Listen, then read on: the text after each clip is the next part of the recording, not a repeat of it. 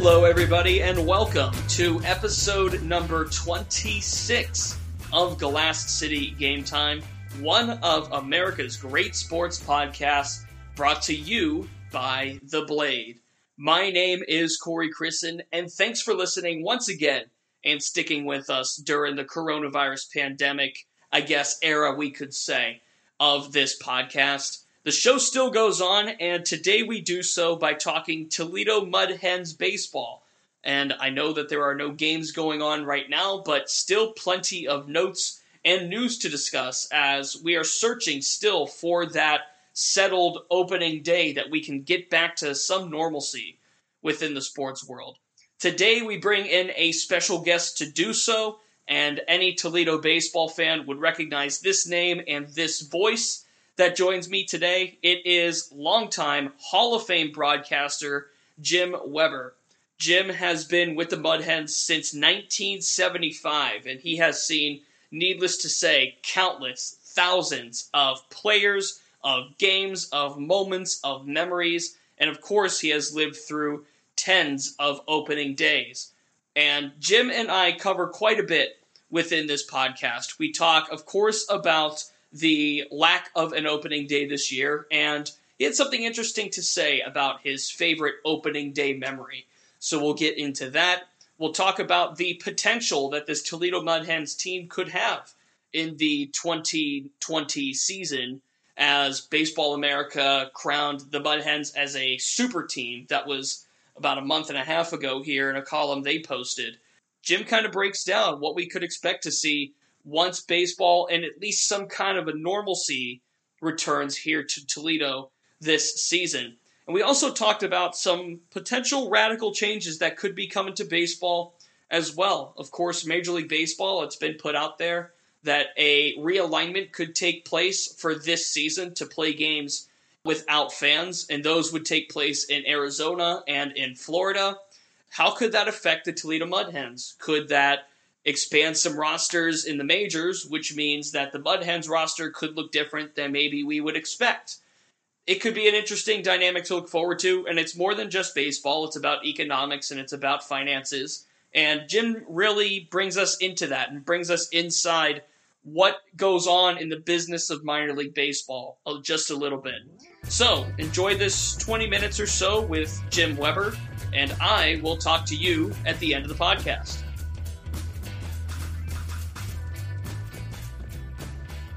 Jim, before we kind of get into what's going on around us and what we're dealing with this pandemic and the season not getting underway when we all wanted it to, a couple of weeks ago we learned that perhaps the greatest Detroit Tiger to ever suit it up, Al Kaline, passed away.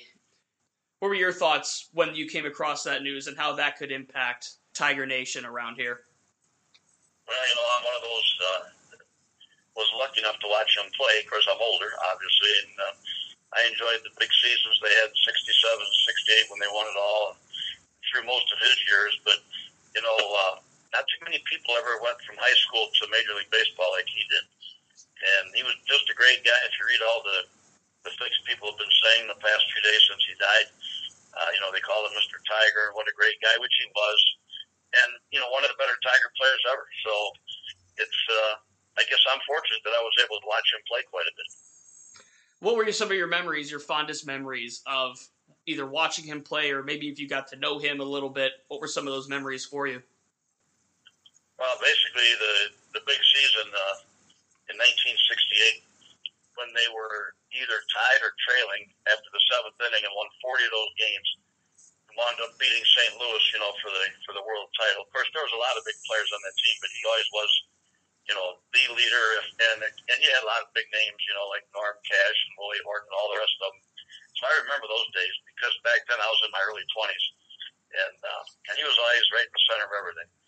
And, if some pitcher would knock him down, that's the worst thing they could do. He'd get right back up and stand in. Usually he'd hit the ball hard somewhere, if not getting a hit. So, I always remember that about him. If a pitcher came inside and knocked him down, he'd get right back up and dig in and slam the ball somewhere. All of those dominant years, really from the mid-50s to the late 60s, was there one from him that really stood out to you? not really, because he did things all the time. There was, there were big moments, but if he were still alive, he'd probably tell you the same thing. He probably couldn't pick just one out, or maybe he could, but he did it all the time. So it was hard to just pick one moment for him. He had a lot of great moments. Jim, you've been a Mud Hens broadcaster for a long time, and the coronavirus pandemic that we are all dealing with, and I've said this on podcasts past in doing these, it's not just an Ohio thing or a Michigan thing or a baseball thing or a football thing, it's an everything kind of thing. Can you remember or recall a time where maybe the sports world was impacted by such an unprecedented event or anything like this that we're going through right now? No, it happens like once every 100 years or so, and most of us aren't going to live that long. The only other incidents that came along that affected us, of course, were the strikes. I've seen several baseball strikes. Some of those were pretty serious, but nothing like this. And, as everybody's been saying, the virus doesn't stop at state lines or at different sports stadiums, so we really do have to kind of stay apart from each other for a while. I think it's going to last a while. I hope that we get to play some kind of season this year, but right now that's in doubt. I hope we get to at least, whether it's with fans or without fans, I hope we do get to see some action, is I think what we're all craving right now. Obviously, doing it in the safe way, the safest way possible is priority, so hopefully we can get back to some of that. If the season were going as scheduled, then Thursday would have been the home opener for the Mud Hens, and you've seen your fair share of them. I know that minor league baseball wasn't what it is now, but maybe just from the spectrum of either calling a game or observing at the AAA level, how has that game evolved, and how have you seen it evolve? Well, believe it or not, that's one thing about baseball. It hasn't changed much. You still have the bases are 90 feet, and the home plate, 17 inches wide, 60 feet, 6 inches from the mound to the plate. So a lot of things haven't changed. The equipment has changed. They're making bats better now. I don't think we'll ever see aluminum, but these guys are using these hard bats, and they break a lot more. So the equipment's a little bit better, but the game really hasn't changed much. But there's better workout programs now. In days, guys would just lay around all winter, maybe work a second job, then they really need spring training, to get ready. They don't need that much anymore. Now when they come down to Florida or Arizona, they're only down a week or 10 days. They're playing exhibition games. So that's the one big change, is that these kids coming up now seem to be in better shape. A lot more independent training over the course of the offseason. And now, like you mentioned, going into spring training, these players are more ready.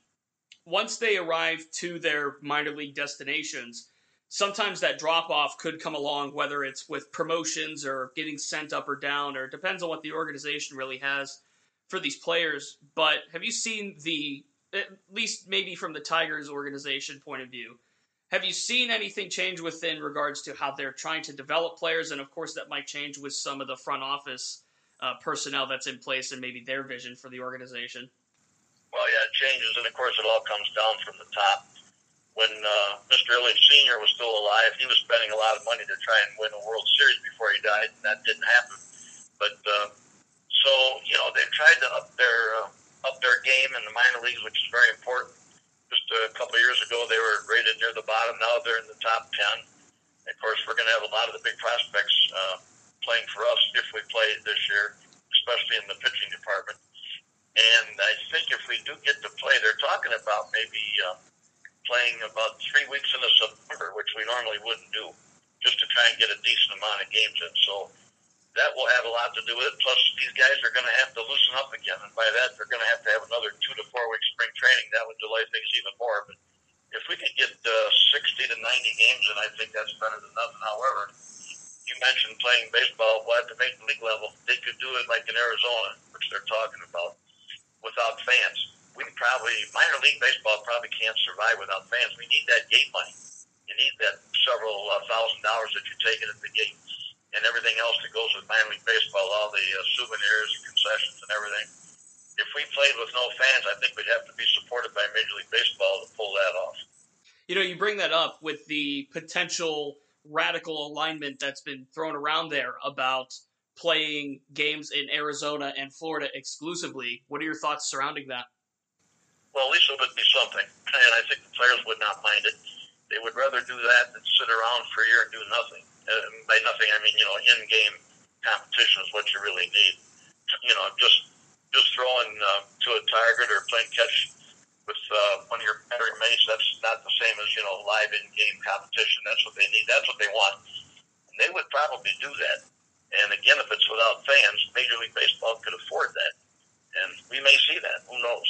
Jim, over the course of your career, you've called numerous opening days. And while it's not an official holiday on the American calendar, some would say it's the perhaps most important or the most prevalent unofficial holiday that we celebrate. What's always been your attitude towards opening day? What feelings do you get going into the ballpark for the first time for that regular season? Well, when I was younger, it was probably more exciting than it is now because I've done almost 6,000 of these things, not opening days, but total games. But there's nothing like an opener, and especially at our place. We're usually in that 12 to 13,000 range, and it's a huge. I look at it as being a huge party, and that's what it is. All the establishments downtown open early, like 8 or 9 in the morning, and I've already talked to people after an opener that had tickets but never got there because they didn't get themselves out of a bar or a restaurant. So it's a big party day is what it is. And win or lose, doesn't matter. Everybody seems to want to be there. I can't really speak much to Toledo opening days. This is really my first go-around with the Mud Hens and being in Toledo for Hens baseball. But the fans really do come out in droves to see them. It's kind of that transition from walleye hockey into Mud Hens baseball. And with the weather getting nicer and school obviously letting out, that's just more reason to go party, I suppose. Yeah, we always do better in the summer once school is out. Of course, the way it looks now, I don't think we're going to have any more school this year. We have 4 school morning games every year, and I doubt we're going to get those in unless we can get things going in May. 3 of them, I think, are scheduled in May and 1 in April. But those are also big days for the kids. It gets them out of school, and the crowds are huge, anywhere from 8 to 10 to 11,000 for those. So there's a lot of days people look forward to that we may not see this year. Last week, our Brian Bucky, who covers the Mud Hens for The Blade, he posted a column with really just a few different memorable opening days, whether it was home openers or some on the road. He went back really to about 2002 and 2003 for some of these. Was there one opening day or maybe a couple of opening day games that stuck out to you and that you can recall as very memorable? Well, you know what? No, actually, not really, because after that first game, you still got 141 or 139, depending on the schedule, to go. So one game doesn't seem like much. Like I said, it's basically a party. And I looked over the sheets back to 2000, and it's been pretty even between winning openers on the road and winning them at home. But when it's such a long season, and the old saying in baseball is it's not a sprint, it's a marathon. So really, that one game doesn't mean much.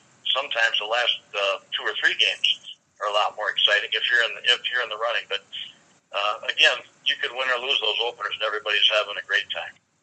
I'm glad you have that perspective, because the way I've always seen opening day is it is that festive atmosphere. And I guess whether the team wins or loses, whether it's the Mud Hens or the Indians or the Tigers, win or lose, we know that this game is still back. So, unfortunately, we're not at that point quite yet this year, and as you said, hopefully we do get back to that pretty soon here. Actually, our last 2 home openers, 3 years ago, we lost our home opener to Indianapolis, and you usually start in the division. And then actually it was unusual, but in 2018, we started against the North team. Pawtucket beat them, and then last year, our home opener was on the 4th of April. The reason it's back further this year is because we backed the schedule up from Labor Day. Well, every 6 or 7 years, Labor Day switches back. And I think, what was it last year? Labor Day was on the 2nd. So now this year, it went back several days. But, we won the last 2 home openers, but we won big openers on the road, too. It seems like every time we went to Louisville early in the season, we'd go down there and take 3 out of 4 or 4 out of 4. I'm not sure why, but that just happened several times. Yeah, one common thread that I've noticed here in some of these is Louisville, Indianapolis, a couple at Durham. Not to say that the International League schedules a certain way each time, but it seems like a lot of these ones that, at least Brian recalled, came against Louisville. So from a travel standpoint, I suppose maybe within, division play or intra-division play, then the scheduling kind of adjusts to that way. So it's almost a common thread that you can loop through some of those games.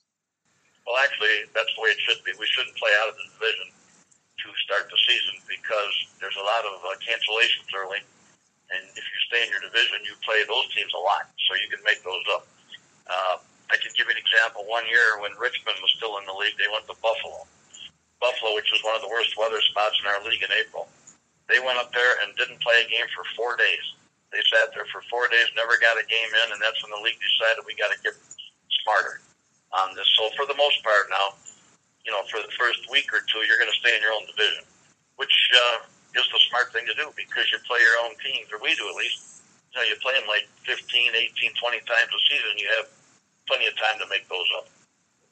Jim, kind of in a season preview mode mindset that I'm in right now, and you've seen the players that could potentially be in Toledo this year, and there's been a lot of words written about the potential that this team could have, as Baseball America went as far as to say a super team. From what you've studied and maybe who you could take a gander at who's going to be on the Mud Hens roster once play resumes, what's your outlook for the season?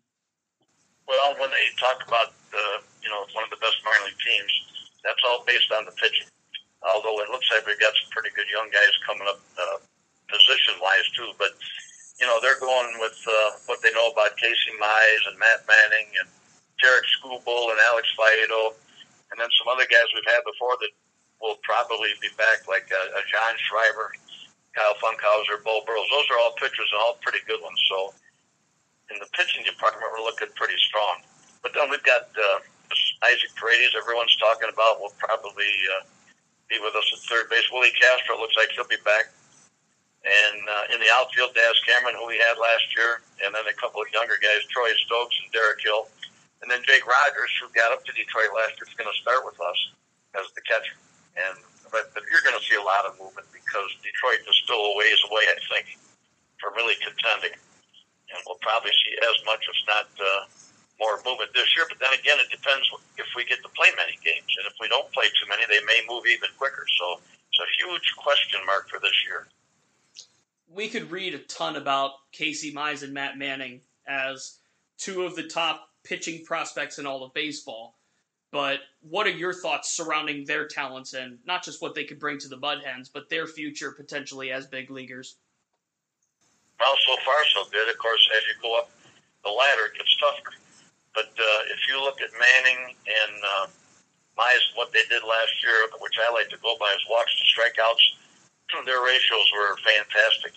I don't have it in front of me, but, it was like if they issued 40 walks, they had 190 strikeouts, and if you can do better than 2 to 1, you're going to do great. And then another guy that nobody talked about much, it's going to be right in that mix, is Derek Skubal.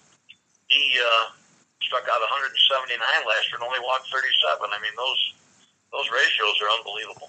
So, again, the pitching is what they're hoping will develop quicker because obviously they want to move those guys up. Probably not this year, maybe not even next year if we don't play much this year. Good young pitching and a mix of players that have been at the AAA level before in the lineup, and yeah, this could be a dangerous Mud Hens team this season. Jim, before I let you go, looking at the outlook potentially on what Major League Baseball could bring forward, we talked about the potential radical realignment.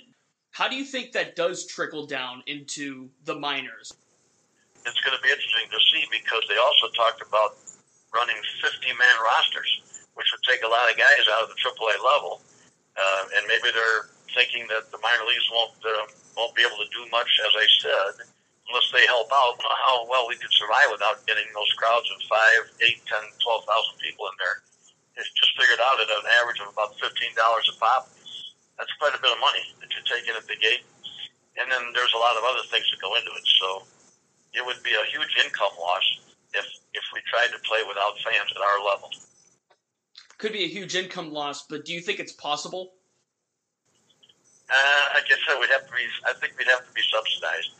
And I thought maybe we could just play a limited schedule in our own divisions to keep the travel costs down.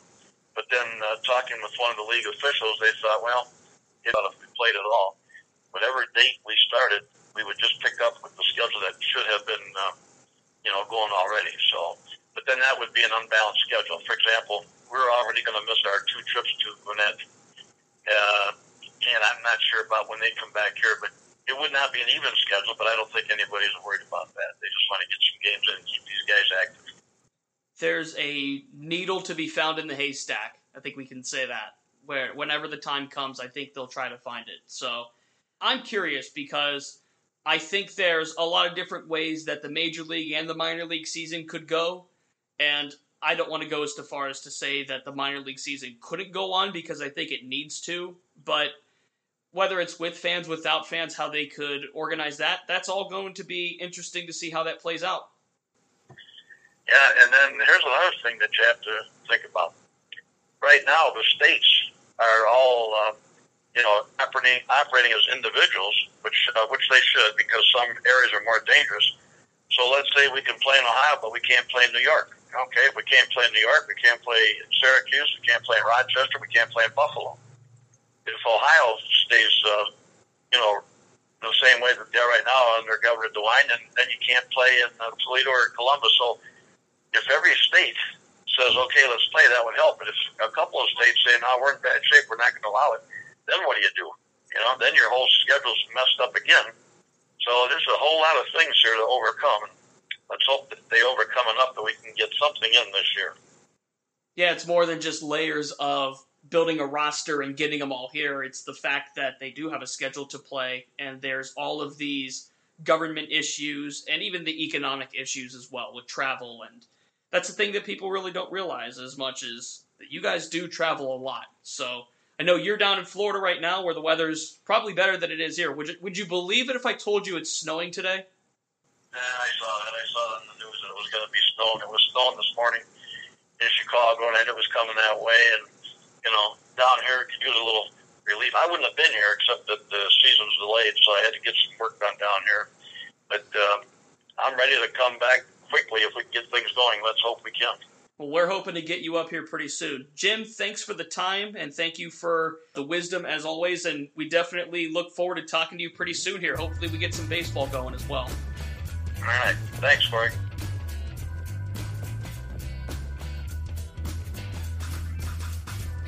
My thanks again goes to Jim for taking time out of his schedule to do this with us. And again, Jim had some great insight when it came to not just Major League Baseball and what's going on with the pandemic putting some games on hold, and with the Toledo Mud Hens with games being put on hold for now as well, but getting back to baseball. Unfortunately, it doesn't seem as easy as maybe we want it to be. We can get back to it. It's just a matter of how they're going to get back to it. So, as Jim alluded to just a little bit, there are a few hoops that will have to be jumped through. But let's still hold that optimism that we will see baseball at Fifth Third Field this season. Thanks again to Jim, and thank you again for listening, those of you at home. If you enjoyed the show, please remember to subscribe and share this episode, or you could share previous episodes of Glass City Game Time. There are plenty of ways to find us each week. You can find us on ToledoBlade.com. You can find us on Blade Newsslide, and you can find us where podcasts are found, looking at Google Play, Spotify, and on Apple Podcasts. So that's going to do it for this week's show. Thanks again to Jim. Thank you again. And my name is Corey Christen. We will talk to you next week right here on Glass City Game Time.